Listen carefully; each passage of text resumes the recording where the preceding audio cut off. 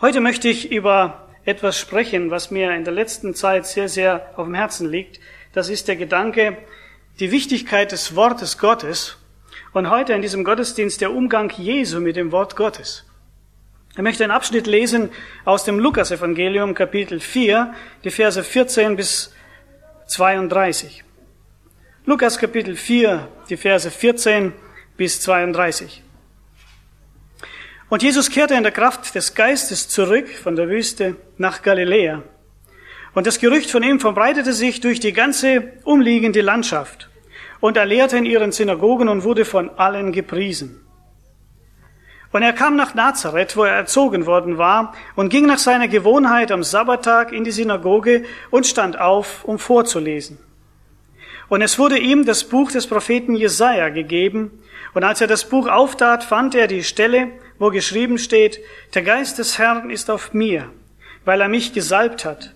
Er hat mich gesandt, den Armen frohe Botschaft zu predigen,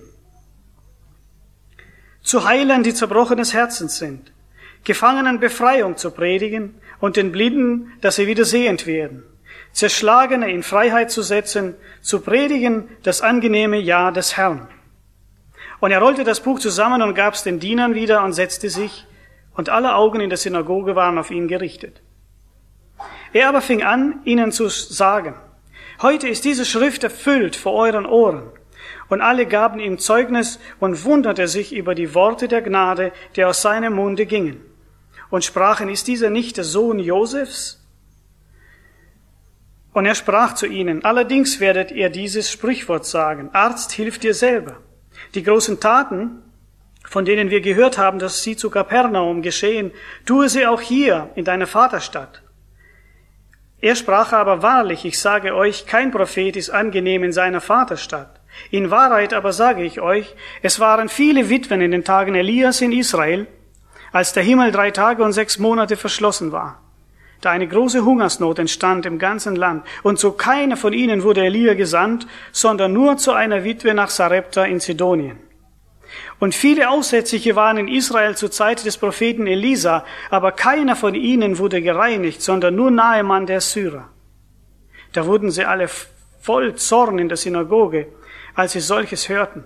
Und sie standen auf und stießen ihn zur Stadt hinaus und führten ihn an den Rand des Berges, auf dem ihre Stadt gebaut war, um ihn hinabzustürzen.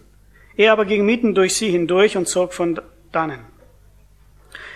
Und er kam hinab nach Kapernaum, einer Stadt des galiläischen Landes, und lehrte sie am Sabbat.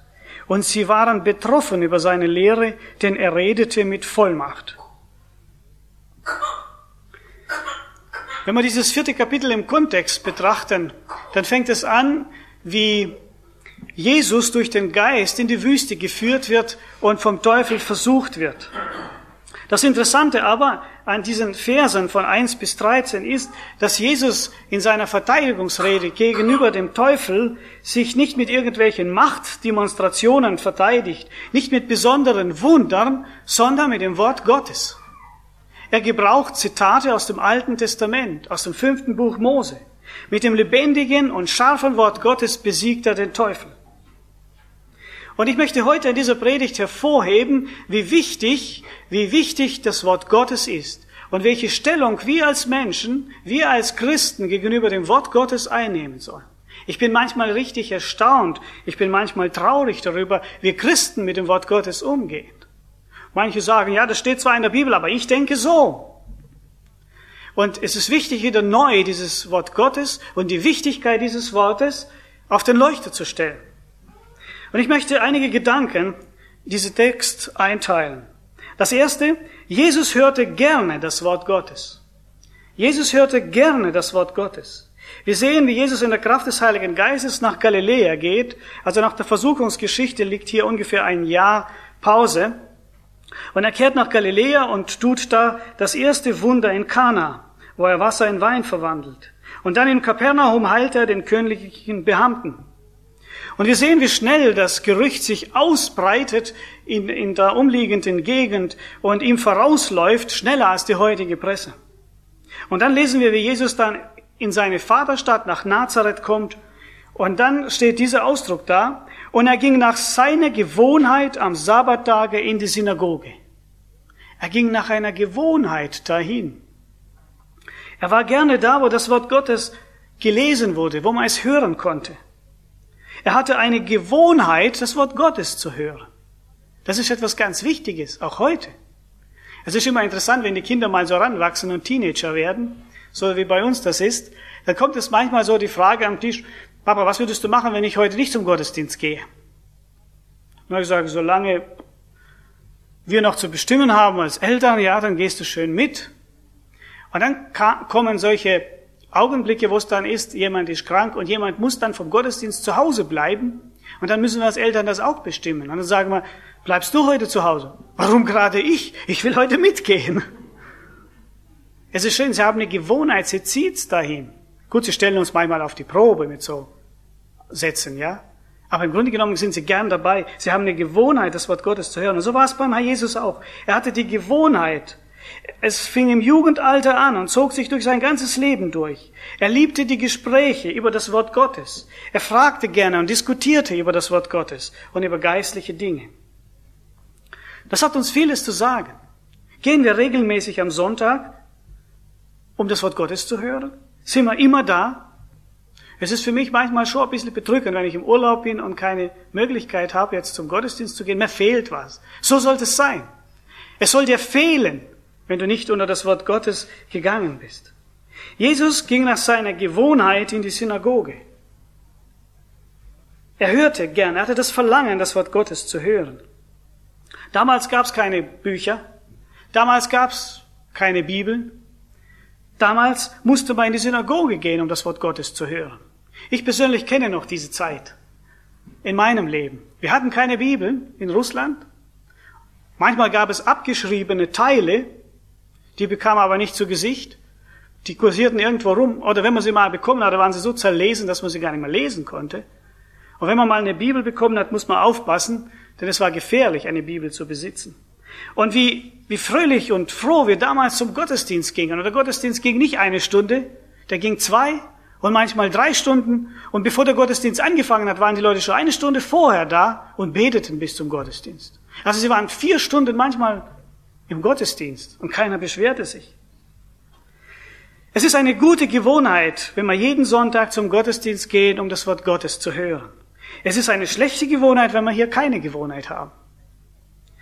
Die andere Seite ist, dass Jesus als der Sohn Gottes, der alle Weisheit und Erkenntnis hatte, die wir weder auf dieser Erde erreichen werden, noch in der Ewigkeit, weil er ja der Sohn Gottes ist, dass er sich unter das normale Volk mischte in einer Synagoge, sich hinsetzte und einfachen Leuten zuhörte, wie sie das Wort Gottes auslegten.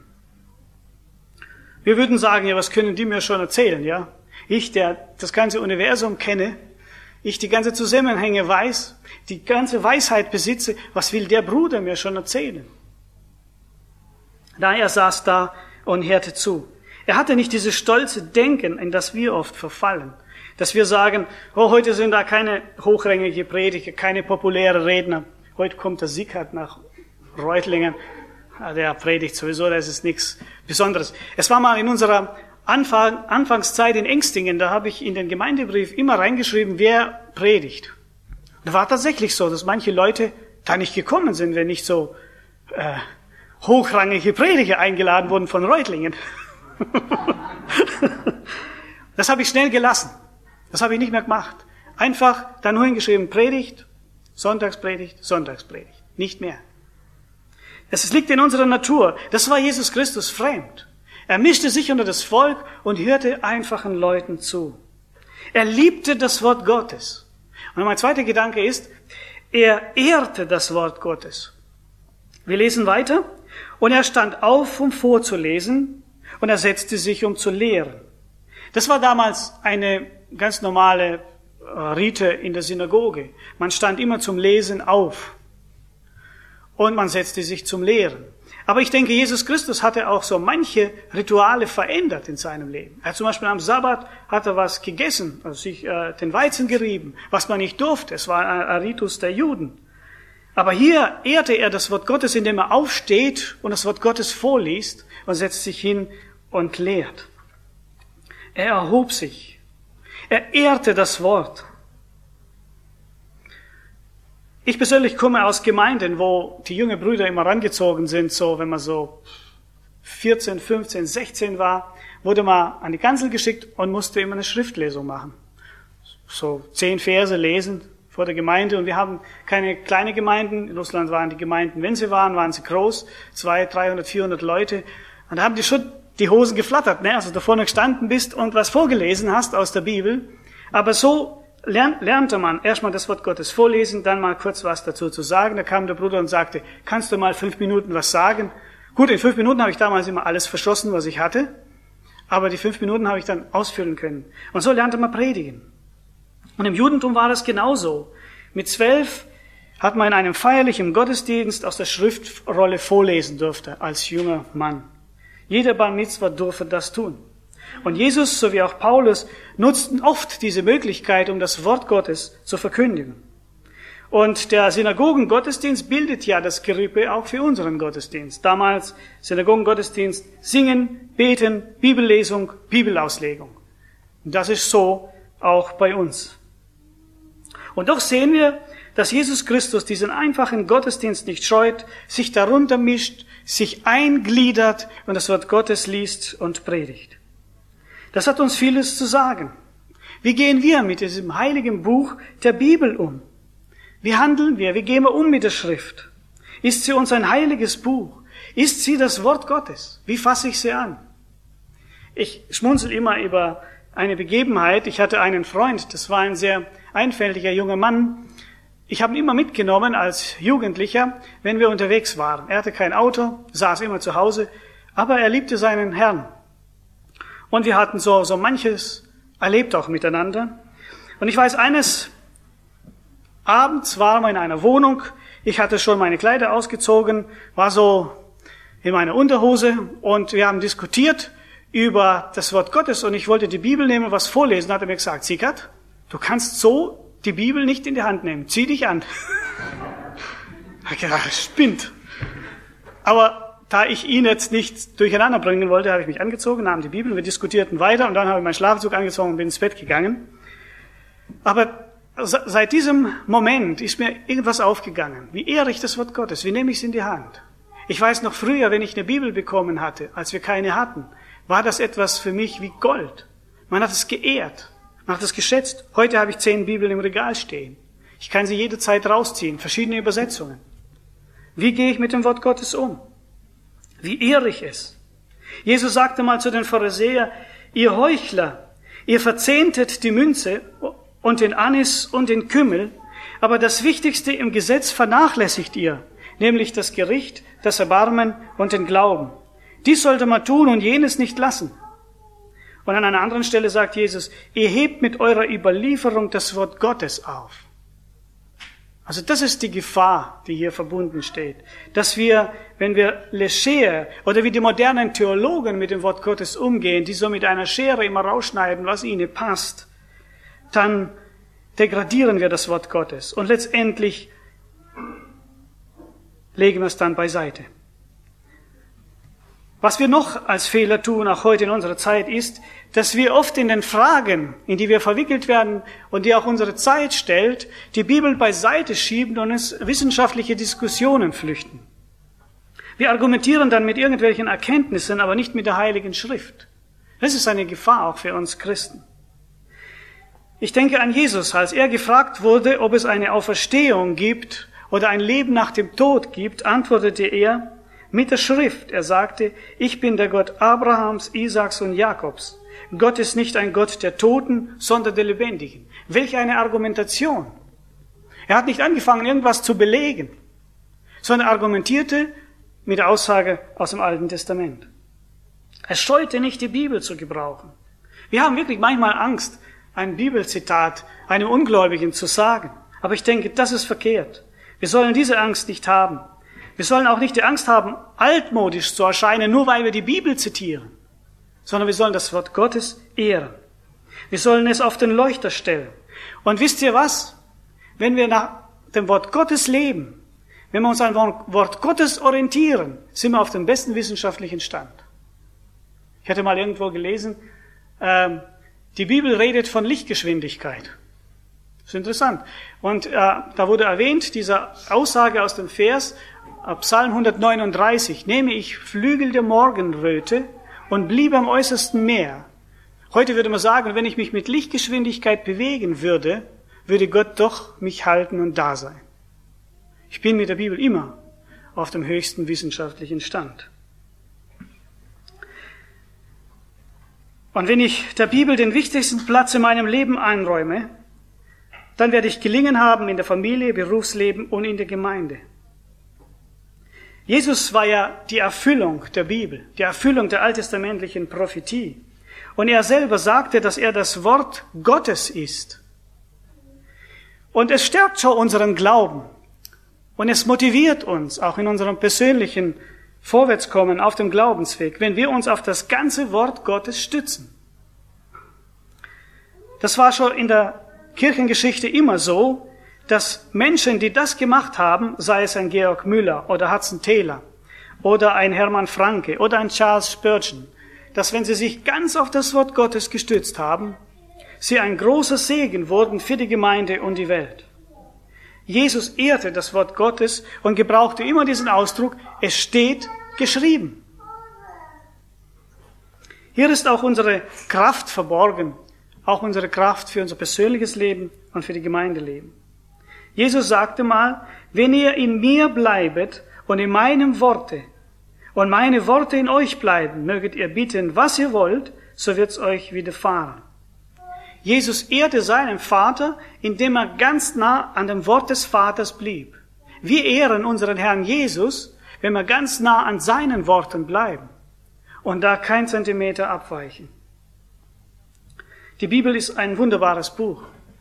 Und das, was in Wismar passiert ist mit dieser Bibelausstellung und diesem Zeitungsartikel, das ist nur das, was jeder Christ, der die Bibel schätzt, gesagt hätte. Das ist die beste Ausstellung, die es auf der Welt gibt. Das ist das beste Buch, das es gibt. Heute ist sie in beinahe über 2000 Sprachen übersetzt.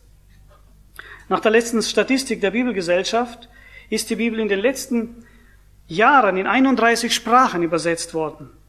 So ist die ganze Bibel in 329 Sprachen übersetzt, das Neue Testament in 770 und Sprachen und Bibelteile in weiteren 910 Sprachen. Wir unterstützen eine Missionarin, die bei Wycliffe arbeitet und die Bibel in andere Sprachen übersetzt. Und wir haben einen Artikel gelesen letzte Woche, dass ein Teil der Bibel wurde in eine neue Sprache übersetzt worden. Und dass alte Frauen dieses genommen haben, sich hingesetzt haben und mitten im Dorf vorgelesen haben, die Bibel. Und die Leute saßen drumherum. Was für eine Möglichkeit der Evangelisation, wenn man das Wort Gottes ehrt. Jemand hat gesagt, an deiner Rede will ich bleiben. Darauf lässt sich's bauen felsenfest. Ich weiß ja, dass von deinen Worten du keins zu Erden fallen lässt. Sollen Berg und Hügel weichen. Stürzt der ganze Weltkreis ein. Auch das kleinste deiner Worte, Herr Jesus, unerfüllt wird sein. Glaubst du felsenfest daran, dass dieses Wort der Bibel wirklich die Wahrheit ist? Ehrst du das? Man kann über physikalische Formeln diskutieren und man kann sich heiß reden darüber, aber man kann nur zum Ergebnis kommen, wenn man sie an einem Experiment prüft. Und so ist es mit der Bibel auch. Wir können nicht nur über die Bibel diskutieren. Wir müssen sie mal auf einem Experiment testen. In Josua Kapitel 1, Vers 8 steht, und lass das Buch dieses Gesetzes nicht aus deinem Munde weichen, sondern betrachte es Tag und Nacht, auf das du haltest und tust alles nach dem, was darin geschrieben steht. Alsdann wird es dir gelingen in allem, was du tust, und du wirst weise handeln.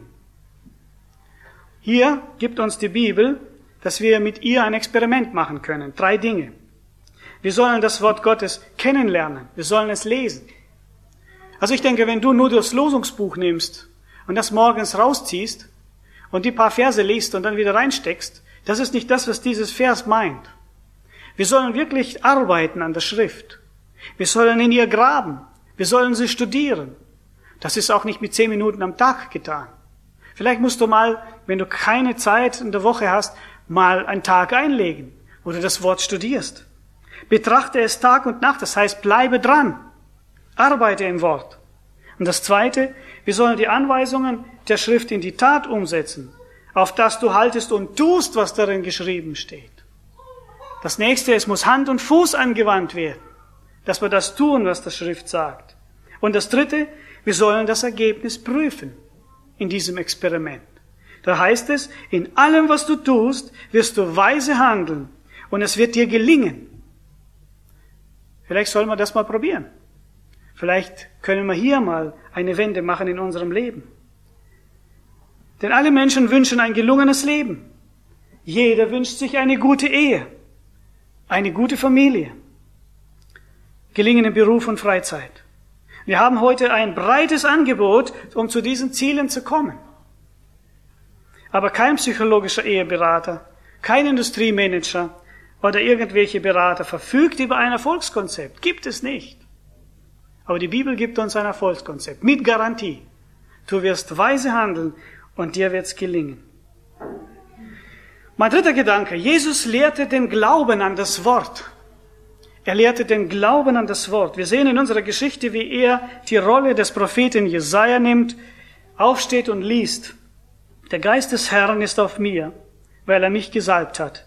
Er hat mich gesandt, den Armen frohe Botschaft zu verkündigen, zu heilen, die zerbrochenen Herzens sind, Gefangenen Befreiung zu predigen und den Blinden, dass sie wieder sehend werden, Zerschlagenen in die Freiheit zu setzen, zu predigen das angenehme Jahr des Herrn. Diese Stelle ist aus Jesaja 61, Verse 1 bis 2. Und es geht eigentlich weiter. Da geht's weiter. Und einen Tag der Rache unseres Gottes. Aber Jesus macht hier Stopp. Und zu predigen das angenehme Jahr des Herrn. Er ist nicht zum Gericht gekommen. Er verkündigt die Gnade.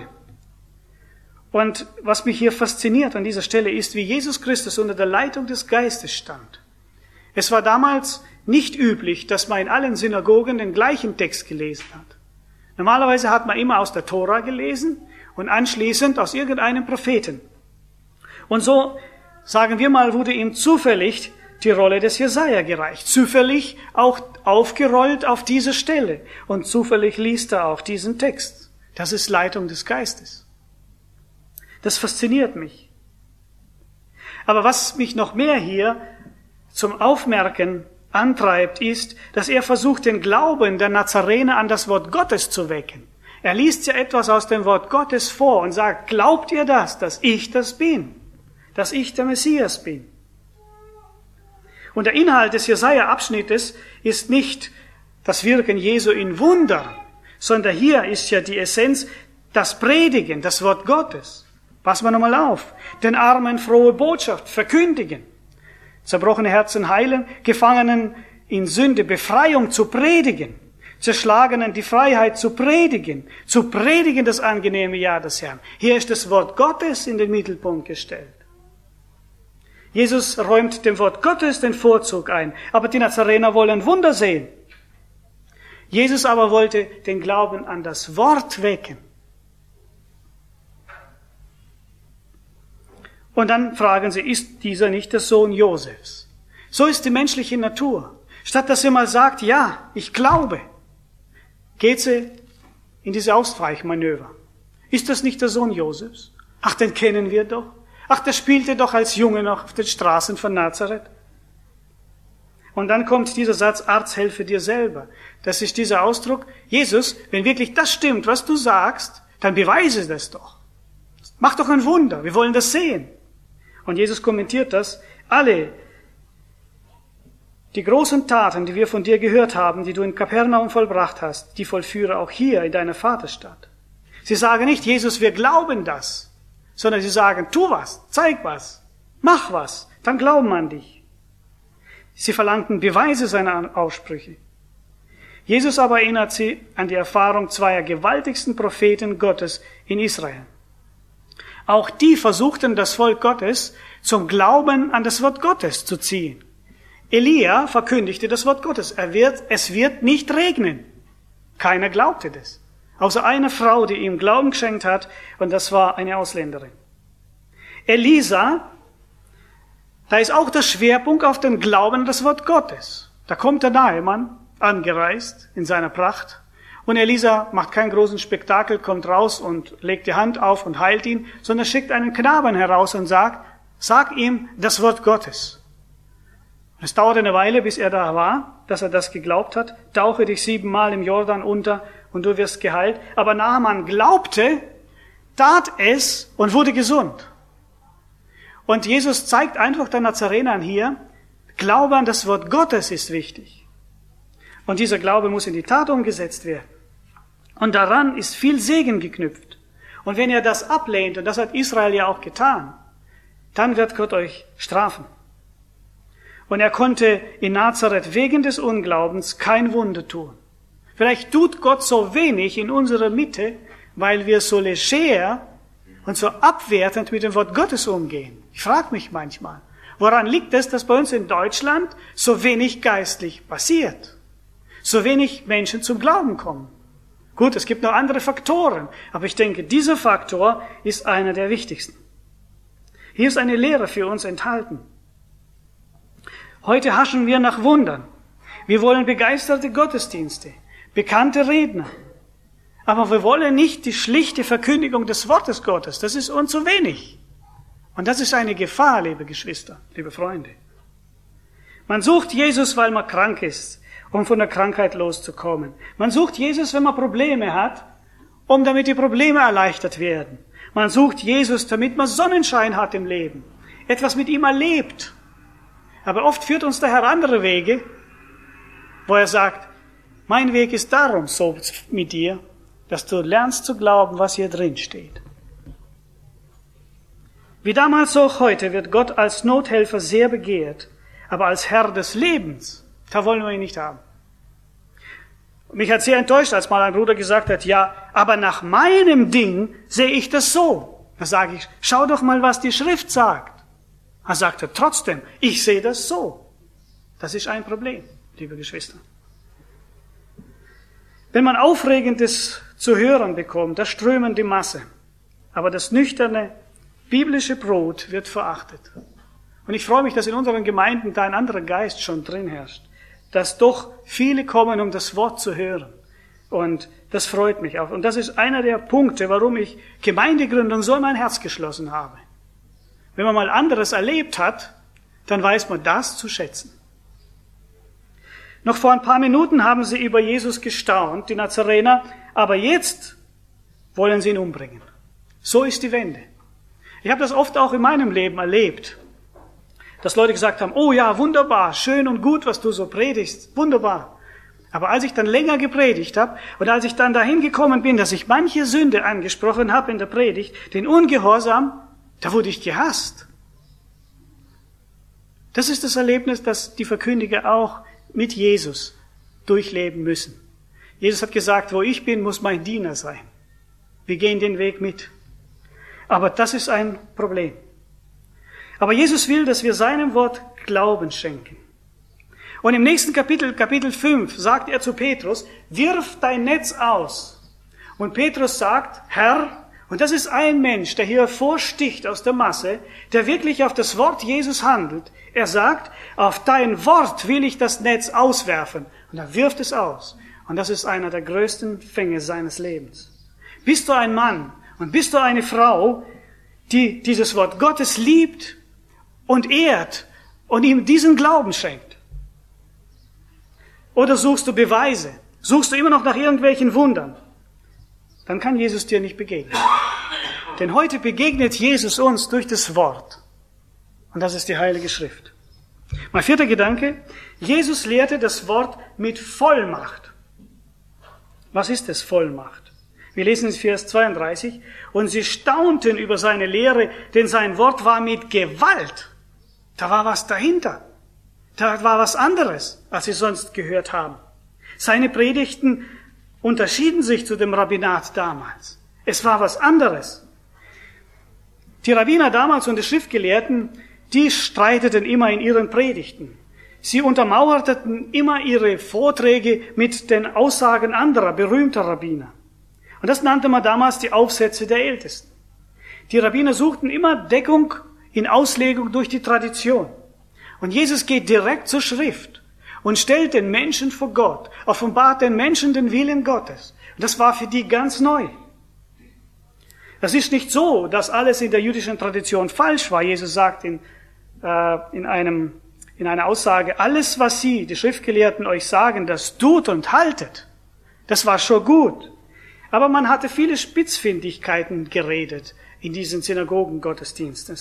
Ich erinnere mich noch, habe ich mal irgendwo gelesen, man hatte verschiedene Konstruktionen gemacht geistlich. Da ist zum Beispiel ein Jude, der steht unter einem Baum und betet. Da fällt ihm ein Blatt auf der Schulter. Jetzt, wenn das Blatt von der Schulter wegzuschütteln, muss er ja Arbeit tun. Das darf er nicht.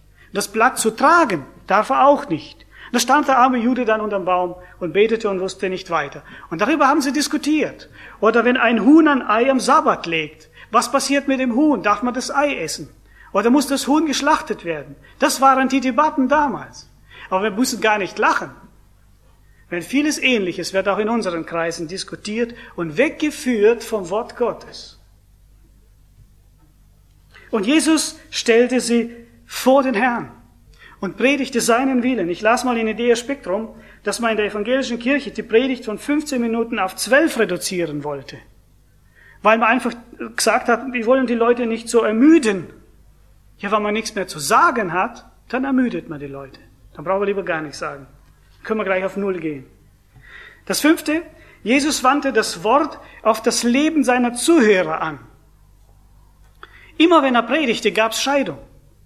Er hatte nie beschwichtigt, nie Öl gegossen, sondern sein Wort war immer ein Schwert. Entweder er zog nahe zu Gott oder man verließ Gott und ging von Gott weg. Das Wort, das er redete, hatte immer eine Wirkung. Die Nazarener hat er ihren Unglauben auf den Kopf zugesagt. Ihr wollt nicht glauben, hat er gesagt. Das wäre heute im Klartext. Ihr wollt nicht glauben und sie wollten ihn umbringen. Und ohne das Wort Gottes bleibt unsere Situation immer im Dunkeln. Es ist gut, wenn das Wort Gottes uns was zeigt. Wenn es Licht in unsere Situation bringt. Denn die Bibel ist immer Licht. Sie leuchtet immer auf. Sie zeigt vielleicht unsere Fehler. Vielleicht etwas Falsches in unserem Leben. Aber das ist gut. Und das soll man zulassen. Aber wenn wir die Dunkelheit gewohnt sind, dann lieben wir das Licht nicht. Und das war der Fall bei den Nazarenern. Jesus wandte das Wort Gottes aufs Leben der Zuhörer an. Er sagte, was in ihrem Leben der Fall ist. Das 6. Jesus predigte das Wort konsequent. Wir lesen in Vers 15, und er lehrte in ihren Synagogen, geehrt von allen. Oh, das ist schön, wenn man geehrt ist von allen. Wenn man überall, wo man hinkommt, angehimmelt wird und bejubelt wird. Ich habe schon Prediger gehört, die haben gesagt, ich bin so froh, dass ich mal bei euch in der Gemeinde bin, mal was anderes sehe. Weil er viele Schwierigkeiten und Probleme in der eigenen Gemeinde hatte. Ja, es ist schön, wenn man so geehrt ist vor allen. Eine Gefahr ist hier drin aber verborgen, dass man diese Ehre erhalten will und dass man ja keine Dinge anschneidet, die irgendwie meine Ehre beschneiden können oder dass man mich anfeindet. So war Jesus nicht. Er war klar und direkt. Und er predigte das Wort so, wie der Herr es wollte. Ganz. Ohne Abstriche. So schreibt auch Paulus an seinen jungen Freund Timotheus, predige das Wort, tritt dafür ein, sei es gelegen oder ungelegen. Und das ist etwas, was jeder Prediger lernen muss. Und was wir von unserem Herrn auch lernen können, wo wir dann hinkommen, wenn wir das tun. Das bedeutet aber für die Verkündiger, dass wir gründlich mit dem Wort uns beschäftigen müssen, um das weiterzugeben, um das lebensnah weiterzusagen. Wir müssen auch darauf achten, dass wir den ganzen Ratschluss Gottes verkündigen, nicht so Lieblingsthemen. Der eine predigt immer über die Liebe, der andere immer über den Frieden und der nächste donnert immer über die Sünde, sondern den ganzen Ratschluss Gottes verkündigen. Jesus, Paulus und Timotheus und viele andere waren solche Prediger. Und Jesus will uns neu und wichtig, um zu zeigen, dass wir konsequent sein sollen. Heute gibt es, wie gesagt, viele christliche Hobbybastler. Die basteln sich etwas zusammen und predigen dann über das. Die Reichen streichen alles über den Reichtum, die Frieden wollen, streichen alles über Konflikte und dann predigen so. Wir sollen gerade die Stellen am meisten in der Schrift lesen, auch persönlich, die uns wehtun. Da ist verstärkt dann die Wirkung der Arznei. Wenn ich weiß, ich habe an gewissen Punkten Probleme in meinem geistlichen Leben, dann muss ich die Stellen der Schrift lesen, nicht umgehen. Oh, die Schrift, nee, lieber nicht, ich lese lieber hier. Sondern konkret wirklich das lesen, damit ich vorwärts komme. Jesus liebte das Wort Gottes, er ehrte das Wort Gottes, er suchte den Glauben an das Wort Gottes und er predigte das Wort Gottes konsequent. Jesus will, dass wir das Wort Gottes neu anfangen zu betrachten, dass wir es ehren, lieben, dass wir es in unser Leben hineinwirken lassen. Er will, dass es uns neu packt. Er will, dass die Bibel die Leuchte in unserem Wandeln und Handeln ist. Und er will, dass sie aktuell wird in meinem Leben, dass sie hochgestellt wird. Die Autorität und Glaubwürdigkeit der Bibel muss ich nicht verteidigen. Die Bibel wirkt für sich, aber ich muss sie aufrichten, wo sie verschüttet ist, durch Traditionen. Und ich muss es sagen. Ich muss das Wort Gottes sagen. Oft ist es so, dass auch in Diskussionen mit meinen Arbeitskollegen ich dann schnell am Ende bin natürlich, wenn ich nach einer gewissen Diskussion ein Wort Gottes in die Mitte stelle und sage, aber das steht geschrieben. So steht es geschrieben. Oft ist dann Ende. Aber ich denke, das Wort Gottes ist schärfer als ein zweischneidiges Schwert. Und was ich mit meinen Worten nie erreichen werde, wird das Wort Gottes tun. Ich habe mal von einem Bruder gelesen, der die Bibel auswendig gelernt hat nach dem Buchstabenalphabet. A, also hat Gott die Welt geliebt. B, befiehl dem Herrn deine Wege. D, dennoch bleibe ich stets bei dir. Und so hat er bestimmte Bibelverse auswendig gelernt nach dem Alphabet. Und als er dann im Gefängnis war, war das seine größte Stütze und Hilfe. Ich habe mal, gar nicht weit weg von hier, in Schwäbisch Gmünd erlebt, in einem ganz normalen Gottesdienst wie hier, stand eine alte Frau auf und sagte einen Psalm auf, der ungefähr 80 Verse hatte. Das gibt's bei uns heute nicht mehr.